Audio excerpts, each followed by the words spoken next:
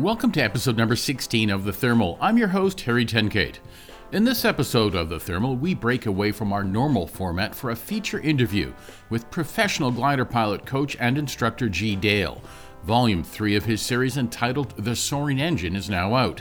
This volume focuses on human performance and gliding. Whether you're a novice or an experienced cross-country pilot, you will learn something from this interview. That's on episode number 16 of The Thermal.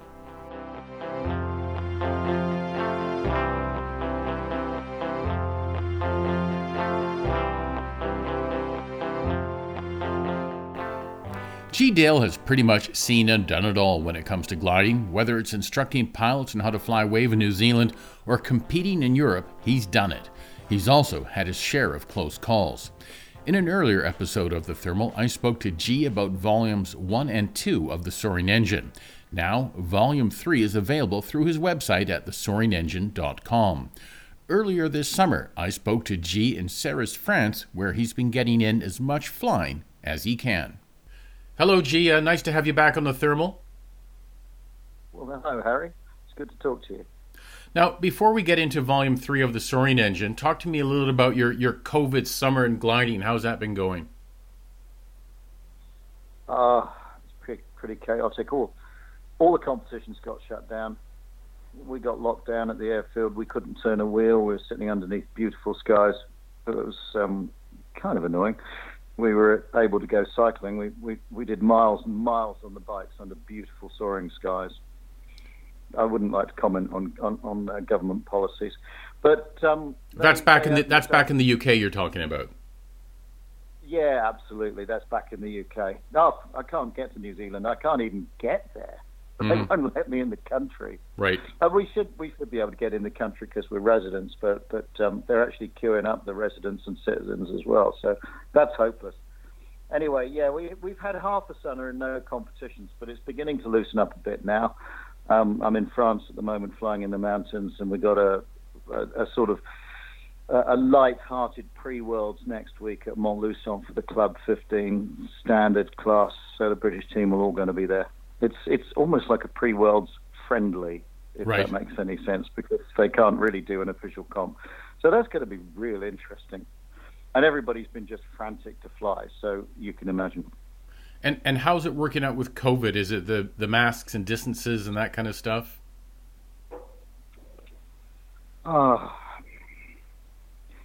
Honestly, most of the people I'm working with are young enough and fit enough that it's not going to hurt them. Mm-hmm.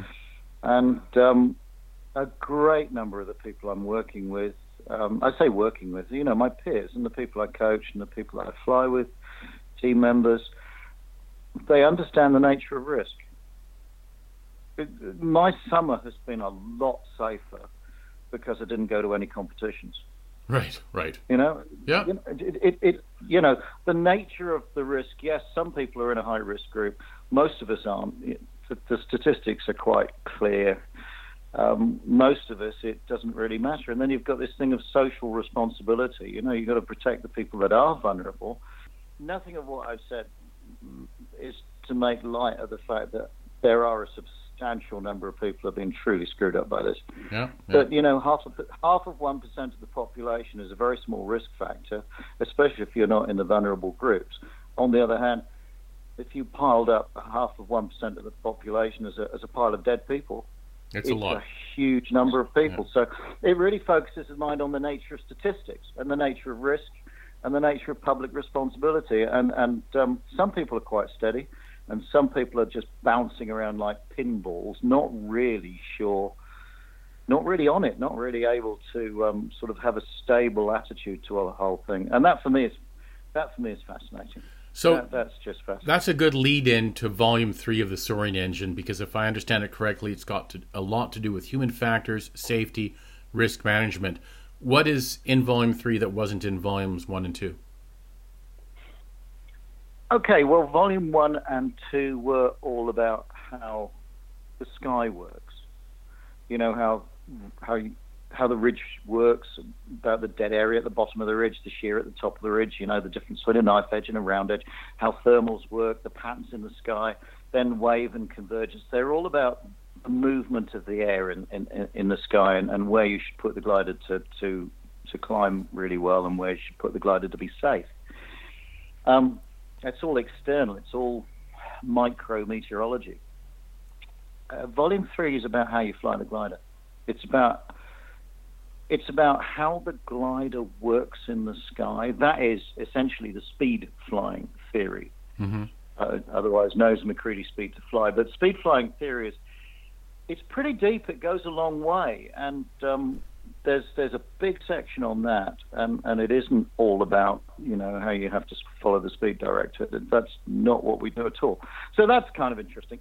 And then there's quite a big section on human factors, thinking, I call it, how you think in the air, how you make decisions.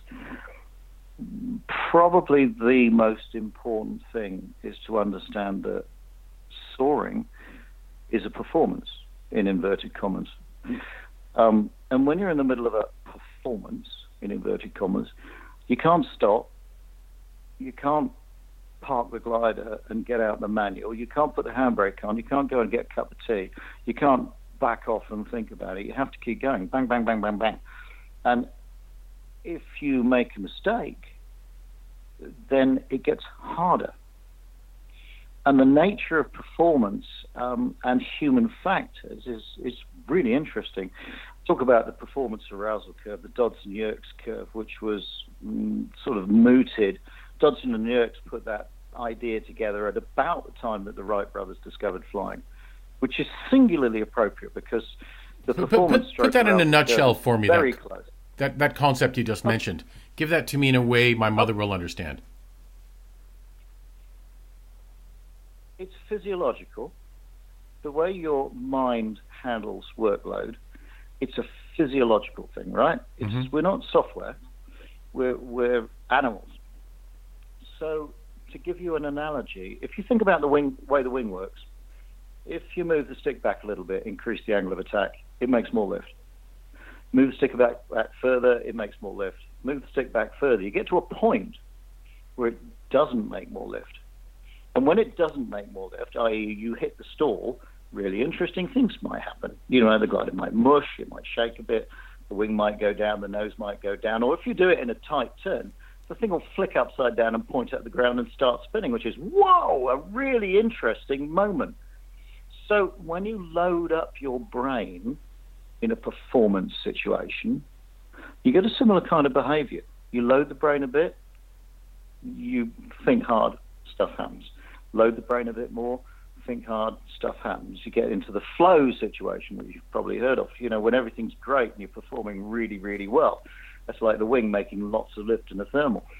You load the brain a bit more, and this normally happens when you fail, when something goes wrong, when you either make a mistake or you're just unlucky, which happens in soaring. Anxiety creeps in. When anxiety creeps in, the brain starts to tip over into the fight or flight routines, into a different way of operating. And that's like the stall. You have a number of pre-stall symptoms in the glider. You have a number of pre-fail symptoms in your brain. You get tight on the controls, you stop looking out, you start tunnel vision, hearing stuff, tunnel vision. And then, if you take it right over the edge, the mind crashes. When somebody spins the glider into a field landing, or spins the glider off the winch launch, or shoves the stick so hard forward in a spin recovery as they turn the thing almost upside down, or fails to round out and shoves it into the ground, when people do that, they've crashed their minds. As well as the glider. The glider. Yeah. And then the glider crashes. This is a super important thing to understand. Now so let me interrupt for a sec. So volume 3, if I read volume 3, am I going to learn how to think better when I'm flying my glider? You're going to learn what the problem is. And once you've learned what the problem is, that gives you the perspective to perhaps be able to improve it. And there's one or two tools that I mention in the book for improving your performance in that situation, one or two tools. But they have to be practiced. Right. The main thing is not being ignorant. I had PTSD for ages following one or two really nasty incidents, and I was really screwed up. Personal experiences that you've had. Yeah, absolutely. And you can come back from that. You don't need therapy. You don't need counselling. You need to understand. And if you understand, you can work through it. Mm-hmm. And it's rather the same way with the training and with certainly dealing with the performance arousal curve. You need to understand. If you can understand, there are ways of working through it. And there are contributing factors. The performance arousal curve is one part of the human factors game, but it's the foundation. But there are other things we do in our decision making, especially when we're looking at probabilities. We have systemic errors in decision making when it comes to probabilities, which goes back to before you even get in the cockpit, right? Yeah. So let me just say, if people really understood probability, there would be no such thing as cigarettes. There would be no such thing as casinos. People wouldn't bet on the horses. People, there wouldn't be a lottery. Right. You know, those are stupidities, and those are. Don't get me wrong. I'm not really criticizing people that do that stuff, because that's human nature. That's what we do. But if you understand probability, all of those things are just completely fallacious things to be involved with. When we make decisions in flying, we don't make very good decisions about probability. I'd cite a couple of books that will point people in the right direction.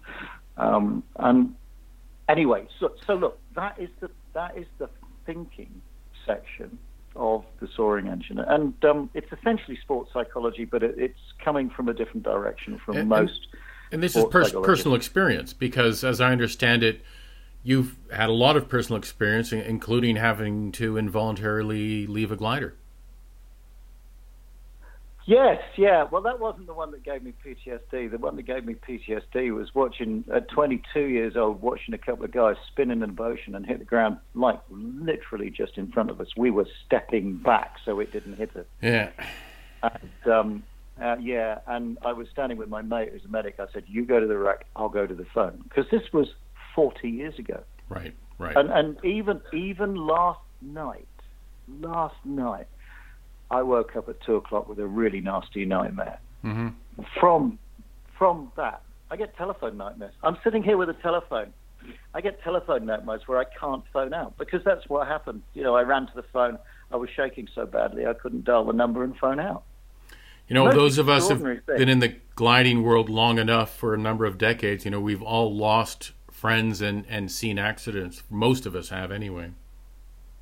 And it can be weird the way it gets you. Like I said, I've always hated telephones. I have telephone nightmares. If I'm feeling tense, I'll have a dream where I can't get through on the phone. Mm-hmm, mm-hmm. And I've been doing that for 40 years. Right. 40 years. It doesn't go away. So, you know, the way people's minds work is just fascinating.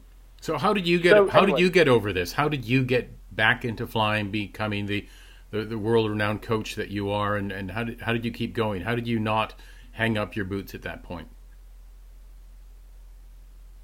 That happened so early. The accident that I watched when I was 22, 23, I've been gliding for a couple of years. I had a K6. I didn't know. It had screwed me out. Mm-hmm. But about a year after that, I started to get scared of flying. And I was, I'd have waves when I was just scared in the airplane. I remember sitting there with a student. I was up at 5,000 feet looking down and thinking, I shouldn't be scared. I can do this. There's no danger here. I might as well be driving a car. This is as safe as houses. Why am I scared? But I was. Right. And I'd have waves and waves of that. I'd have a summer and it was really bad, and then I'd have a summer where it wasn't there, and I'd have a summer when it was really bad. And eventually it went away. And but you kept persevering. Well, I don't really think there's anything wrong with fear. You just deal with it. Right. If you want to deal with it. If you want to but I didn't understand. I just didn't understand. When I did learn about it, another friend of mine had a very nasty accident. He was flying the sailplane that I normally worked in. I'd done over 1,000 hours in the back of this Duodiscus. And him and his student, they spun it into the hillside, wiped off the nose, killed the student, severely injured him, and I went up to retrieve retrieve him, not the student because he was dead. The student was lying dead on the hillside, all curled up like a mouse. And my friend was sitting there in the remains of what was my cockpit, with the instrument panel wiped off, and my computer and my map and my cushion with blood on it, and that really got to me. That really screwed me up. For a couple of seasons after that, every time I was flying in the mountains, every time I was near the ground, I was twitchy ass. No one was handling the airplane, but when the student was flying it, you know how you go over an edge in a thermal, bang, bang, and I just thought the glider was going to fall out from under me all the time, just all the time. And I knew what the problem was then. I was old enough to have worked out what the problem was. So this gets back to thinking. So how did you alter your thinking to become a safe, proficient pilot that you are? I did a little bit of work. On, I think you call it NLP. And I tried a little bit of work with a hypnotist. That was interesting. None of it made the slightest bit of difference. Eventually, honestly, I was committed to doing it. Eventually, I just got bored with feeling like that and got on with it. I just got past it. So, But you recognized there was an issue that somehow had to be dealt with, and you had to move on. Oh, absolutely, completely. It was obvious what had happened. I remember flying with my partner Annie, and we were in a geodesicus. I was sitting in the front, and we were down below the peaks in some gnarly gully somewhere in really rough air. And Annie was handling the glider. I was getting really bounced around, and I just said, I can't do this anymore. Just take me home. I'm done. Yeah. Which is really unusual. So that's gone away now. I'm fine. Funny enough, when I jumped out the glider... You had a midair, right? Yeah, I was taken roughly and surprisingly from behind, and that's another story. Okay. I don't recommend it. At only 2,200 feet, and I got the parachute open at about 600 feet, having got whacked by the canopy as it came off. And I lost 5 or 6 seconds during the kind of lights out. I came to upside down with my hands dangling above my head in inverted flight. Just woke up, thought, Christ, was your parachute open? No. The glider went straight down, and then I got the canopy off, and it hit me in the head on the way past. Wow. And then the next thing I remember, the glider was upside down, because by that time the tail had broken off, and it was upside down, sort of gliding along in a steep descent with the tail sort of half off it. And I opened my eyes, and I recognized the picture, because when you roll an airplane on a bright sunny blue day, there's quite a visual signature for being upside down, in the shadow, looking up at the sky. It's a bit like swimming underneath the hull of a sailing boat. There's quite a distinct visual look to it. So I recognized the picture. I thought, Christ, I'm upside down. Got rid of the straps and got out and opened the chute.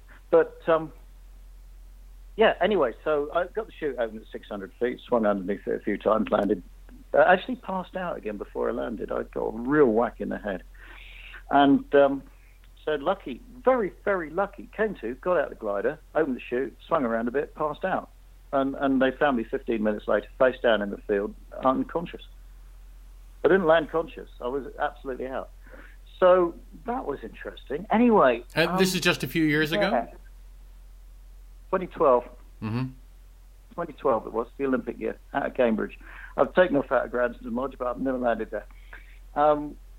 So here's the weird thing, PTSD. If you're talking about PTSD, I remember they strapped me to a board, strapped my head down because I thought I had neck injuries, put shunts in my arms, and dragged me off DDAR to hospital and stuck me in a scanner. And I'm lying in this scanner with it banging and whirring around my head. And I'm lying there thinking, Strifenator 201 LaBelle. That's what I'll get next. Replace the DG. I'll have enough money. Strifenator 201. I'll do it. And I got a LaBelle 201B and got it strifenated. It was a beautiful, beautiful thing. And I'd come last in the Nationals. Well, actually last but one, because the guy that hit me, I beat him at least. So I came last but one in the Nationals. So that's it. Out of the team, out of the running, blah, blah, blah. getting pretty old, needed to re-qualify and get up there. So I worked like fury to get the glider ready and to get up there. And apparently, I was just a complete pain in the butt. You mean a cranky, grumpy, unpleasant individual? I was an absolute arse. I was just awful. Completely self-centered. No time for anybody. No time for anything. No time. No generosity. No joie de vivre. I bloody did it. When I got the glider, I got to the nationals. I qualified. I went to the next competition. So I did it. But a friend of mine took me on one side and he said, "Gee, you've got PTSD. You need to think about it." And I said, I'm fine. I'm just getting stuff done. I wasn't in the slightest bit scared. It didn't really frighten me at all. Which sounds weird, but it was frightening at the time, but not afterwards, because it wasn't exactly a surprise. You know what we do in world level flying, national level flying. You know what we do. We know what the risks are. It's not a surprise. But he said, you've got PTSD. I said, no, you're nuts. And this guy was ex-police force, Canberra Vice Squad, basically. Canberra, motorcycle cops, guns. Right. So a man who's experienced things in life. Yeah, kind of a butch bloke's world to be living in. And he said, no, you got PTSD. You need to sort yourself out. And you did? It nearly cost me my long-term relationship. Yeah, well, I And was writing the book, was volume 3 part of that? No, that's really a side issue. That's just work. Honestly, it's just work. I mean, we're talking about PTSD because I find it fascinating. Because when you're coaching people, you deal with fear because, I'm flying in the mountains, getting banged around by rough thermals below the rocks. There's nothing if it's not scary. So you're working with people that might be nervous or might not. They might have a problem or they might not. So that is really part of coaching, is to make people feel comfortable in the airplane and understand that there is a good reason for being scared sometimes. But no, PTSD it's not covered in the book. It's not really relevant. But you do talk about a way of thinking. So, I mean, obviously your experiences in the gliding world and some of these accidents you've experienced go into the book and how we should be thinking in the cockpit. Is that right? Yeah, well, the performance arousal curve is interesting, and you have to remember that it's physiological, so it's chemistry. Mm-hmm. It's chemistry. You can't beat it by thinking. You have to do it in other ways. It's much more subtle. It's like you can't think yourself out of depression, right? You can't think yourself out of depression. You can't think yourself out of being fat. You have to do it in other ways. You can't think yourself into exercising. You have to do it in other ways. It's more subtle to deal with your character. It's a much more subtle thing. And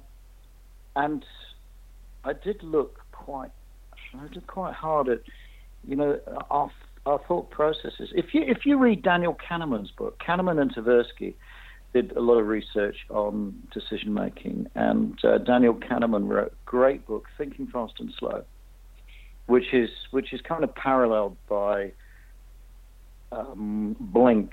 Who wrote Blink? Malcolm Gladwell wrote Blink. Yeah. From this part of the world. Light version. It kind of picks out a few isolated parts of Kahneman's work and points them out.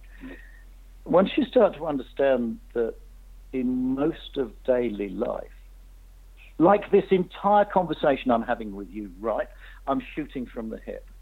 I haven't sat down and scripted this. I haven't planned it. I've had a couple of gins and just stream of consciousness, really. It's what we do most of the time. Yeah, you know what you're talking about. I'm not asking you to talk to me about baking bread. Yeah. If I say to you, what's the capital of France? You can't not think of Paris, right? You can't not think of Paris. It's obvious. If I say to you, what's the altimeter set level for flight levels? You know it's 1013. You don't have to think about it. You know it's 1013.2. You just know it. Or 29 point something millibars, but inches if you use inches. You just know it. If I say to you, what's 247 times 22 minus 6? You can do it, but you have to sit down and think. That's a different kind of thinking.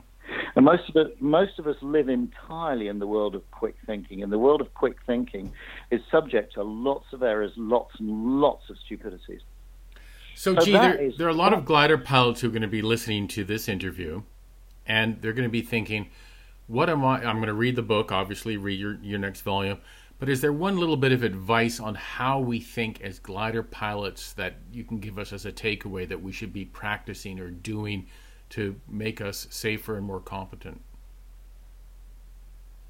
Yeah, absolutely. I would say regard the way your brain works as the way a wing works. If you pull the stick back too far, it'll stop working. Mm-hmm. If you load your mind up too far, it'll stop working.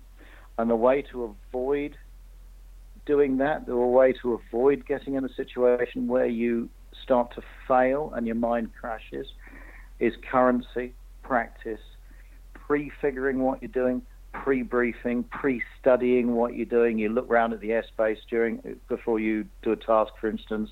You read the rules before you go to a competition. Mm-hmm. Preparation, study before you fly. So you've already thought through the question and you've already got the answer before you have to think of it in flight. You know, that's really interesting because I used to make documentary films, and I did one about sort of escaping death, and I spoke to people who'd gotten out of airplane crashes and ship disasters and everything else. But the takeaway of all the survivors was the people that had a plan ahead of time, in the middle of the night when the hotel caught fire, where they turned left or right, or how many seats from the exit. So those are the people that survived, the people with a plan. Yeah, go now. Yeah, absolutely, go now. Do you remember when the tsunami hit and you saw all those horrible videos of people wandering out, following the water out and looking at the fish? Yeah. And you know, if I'd been there, I'd have been sprinting in the opposite direction. I know about tsunamis. I knew before that. I was just going to say that was the knowledge. Before that. Yeah. You run. You've got to know. So, yes, you sit on the airplane and you go, 3 seats forward, there's the door. 6 seats backwards, there's the door.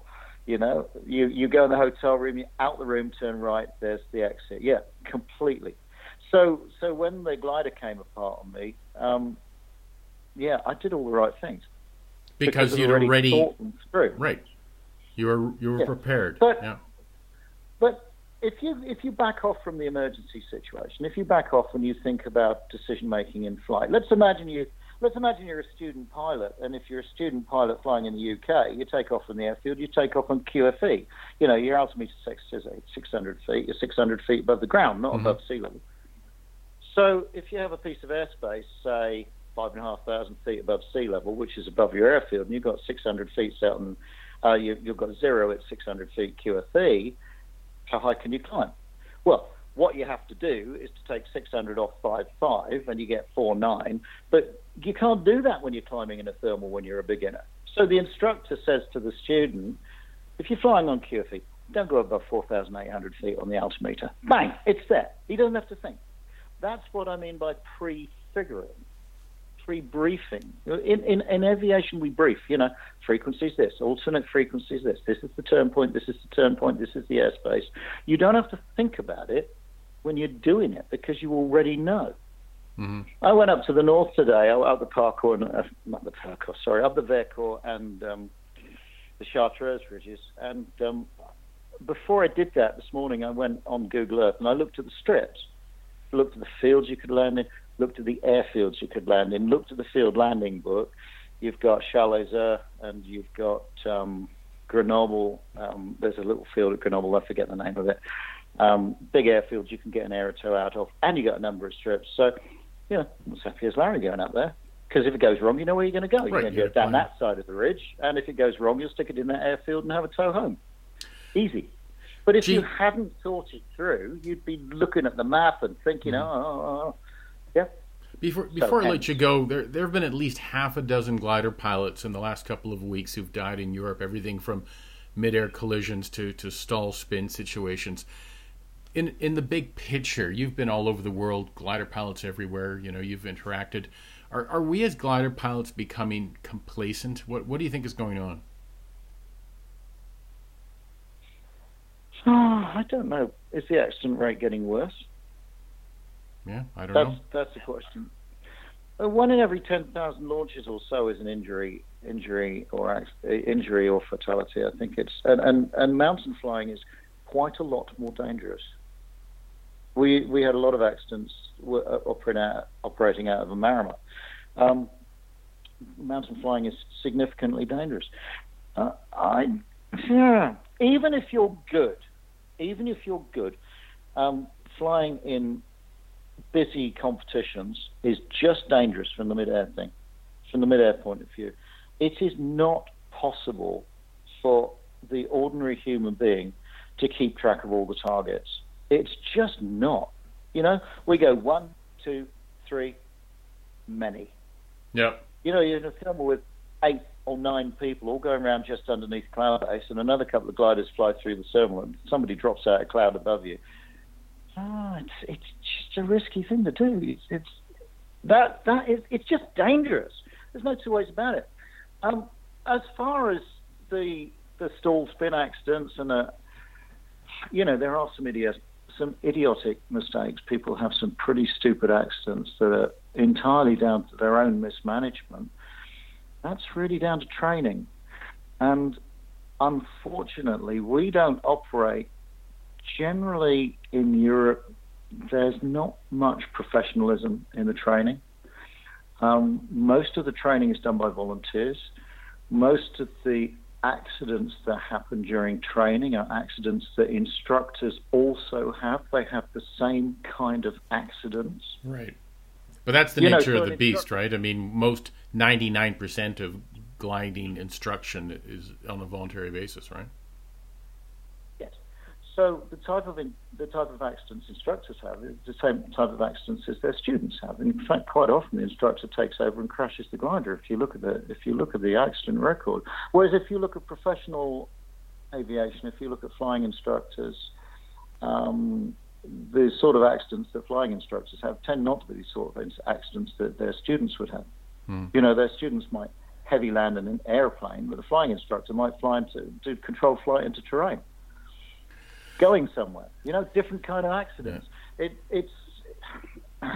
Gliding's an amateur sport, and it's quite a dangerous one. Yes. So whatever people say about driving to the airfield being the most dangerous part of going gliding, no, it isn't. It just isn't. Stay awake out there. Gee, before I let you go, let's end on a positive note. Let's talk a little bit about how beautiful soaring is, and your memories up there in the cockpit. I mean, it really is. You keep going back for more. You did ask. Yeah, I know. But it's important to talk about these things. But it's absolutely important to talk. But at the same time, that's the risk we're willing to take for the beauty and experience of flight. Yeah. Well, look, I'm doing a lot of cycling. Right, it's really easy to kill yourself on a bicycle. As well, yeah. Really. I'm cycling in the mountains.